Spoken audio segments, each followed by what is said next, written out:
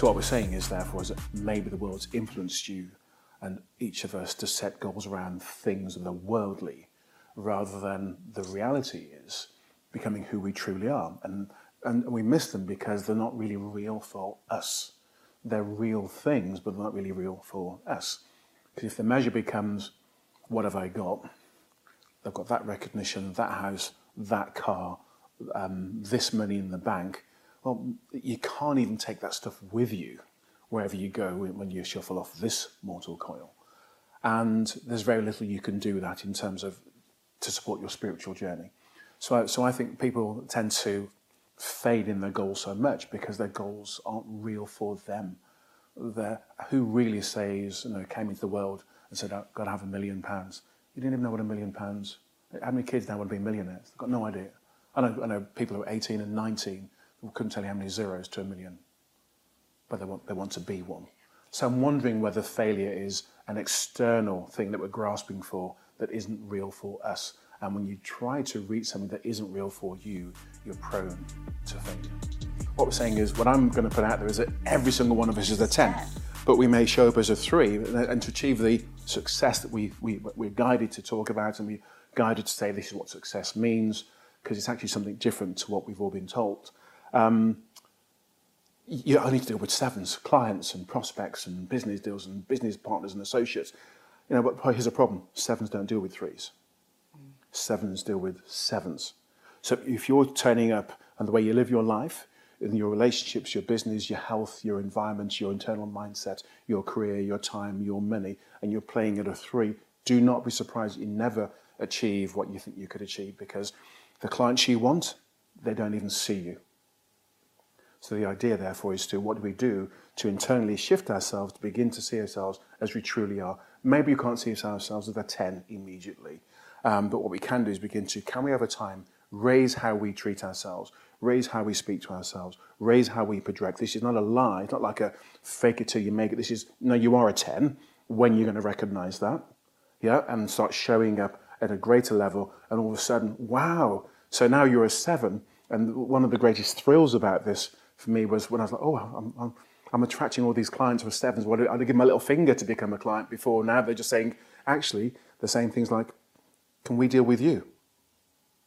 Have we got enough money to deal with you? Is it okay? And I'm like, what's happening here? So they're now perceiving me to be more than, say, the 7. So it is about, we are in control of that part. No matter what the world does to us, there are some exceptions, always exceptions. It's up to us to raise who we are and to do that. The way we do that, to answer your question, is we raise the standards of how we present to ourselves and how we present to the world. So a goal says, I'm going to get this one day and be this one day and have this one day. A standard says, actually, a standard is the basis, criterion, level, quality or rule that you set from within. So you start within. A basis, criterion, quality, level or rule that you set from within, and you live and you present and you talk and you meet and you interact and you speak and you do everything in your world at a newer, higher standard. The world will test you. Be under no illusion, this is no fluffy way of living. When you set new standards, the world will test you for 2 reasons. One, the people that know you and around you are used to you being this way all of your life. So hitherto, they've known you to be this level with your money, your career, your time, your relationships. So don't be surprised when people try and treat you the old way, because that's what they were used to. So be patient with them. The second thing is that when we look at individuals, we have to decide whether we're going to fall back into our old self or stick to our truth. So I woke up, 10 second moment occurred. Yeah, so I was about to say, when did this all happen? And then 12 months later, I had a client come to the office in Solihull. He had about £7 million, let's say billion then, £7 million of investable assets, which was at that time a lot of money. The biggest client I'd seen at that time. And the kind of client with, I wouldn't have got that client before. That wouldn't have got a meeting because I wasn't ready, I wasn't there. Would never have happened. Here I am, 12 months after waking up to my truth. I'm sitting with this guy and his wife in the boardroom, and we're kind of 20 minutes into the meeting. And I'm beginning to feel uncomfortable, but happy. This chap had been asking questions to himself and to his wife about their values and their identity and how they feel. The money things wasn't an issue. And he was saying things like, well, you'd answer the question, then I'd ask her a question.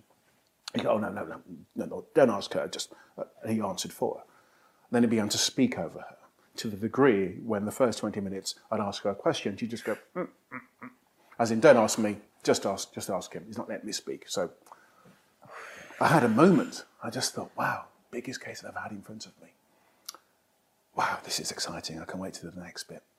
And I began to close my folder up, and I said, Mr. Brown, Mr. C in the book, his name is Mr. Brown, you won't know him. And I said, Mr. Brown, based on what I've seen so far in this meeting, I can see no basis for us doing business together. Because inside I knew, if he's going to treat his wife that way in front of a complete stranger, he's going to make my life hell if I dealt with him. And I thought, what he doesn't know is I've been to hell in the previous 17 years in hell, and I ain't going back. Yeah, so it's closed my folder, and I said, so I can see no basis for us doing.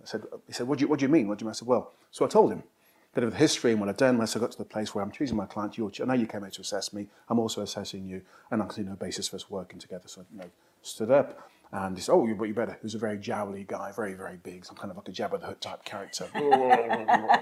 Anyone sees Jabba the Hutt character walking and his name's Mr. Brown, it's him, yeah. And he's like, no, you better shred my documents. I said, yeah, I'll return the originals to you, of course.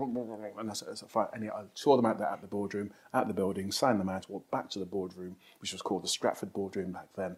And I actually did this. I leapt in the air, punched the air, turned around, and I patted myself on the back, because I knew that was a test, not just of my standards, because having people that are nice people as my clients is that's right up there with there. And the second thing was, it was a test. It was the universe saying to me, are you going to stick to your truth? Yeah. You're going to stick to your truth? Temptation. And I said yes. And since that point, I've met people who are significantly nicer. The reality of it is, try it out. You see an outfit, in a store, try it on and see how you feel living that way. Give it a go for a while, because one thing you'll know about my standards by reading the book is I started out with this level of standards, and over time as I got comfortable, competent, confident, and then consolidated, so we went through the 4 C's with each standard, I would raise them up and raise them up and raise them up. So in other words, for some people, you can jump in 100% and go straight for it and just quit that job and leave that relationship and go for it. Not what I did. Yeah. Because I'm still doing the same thing when I was broke and depressed in the same financial services. But the idea is try it on.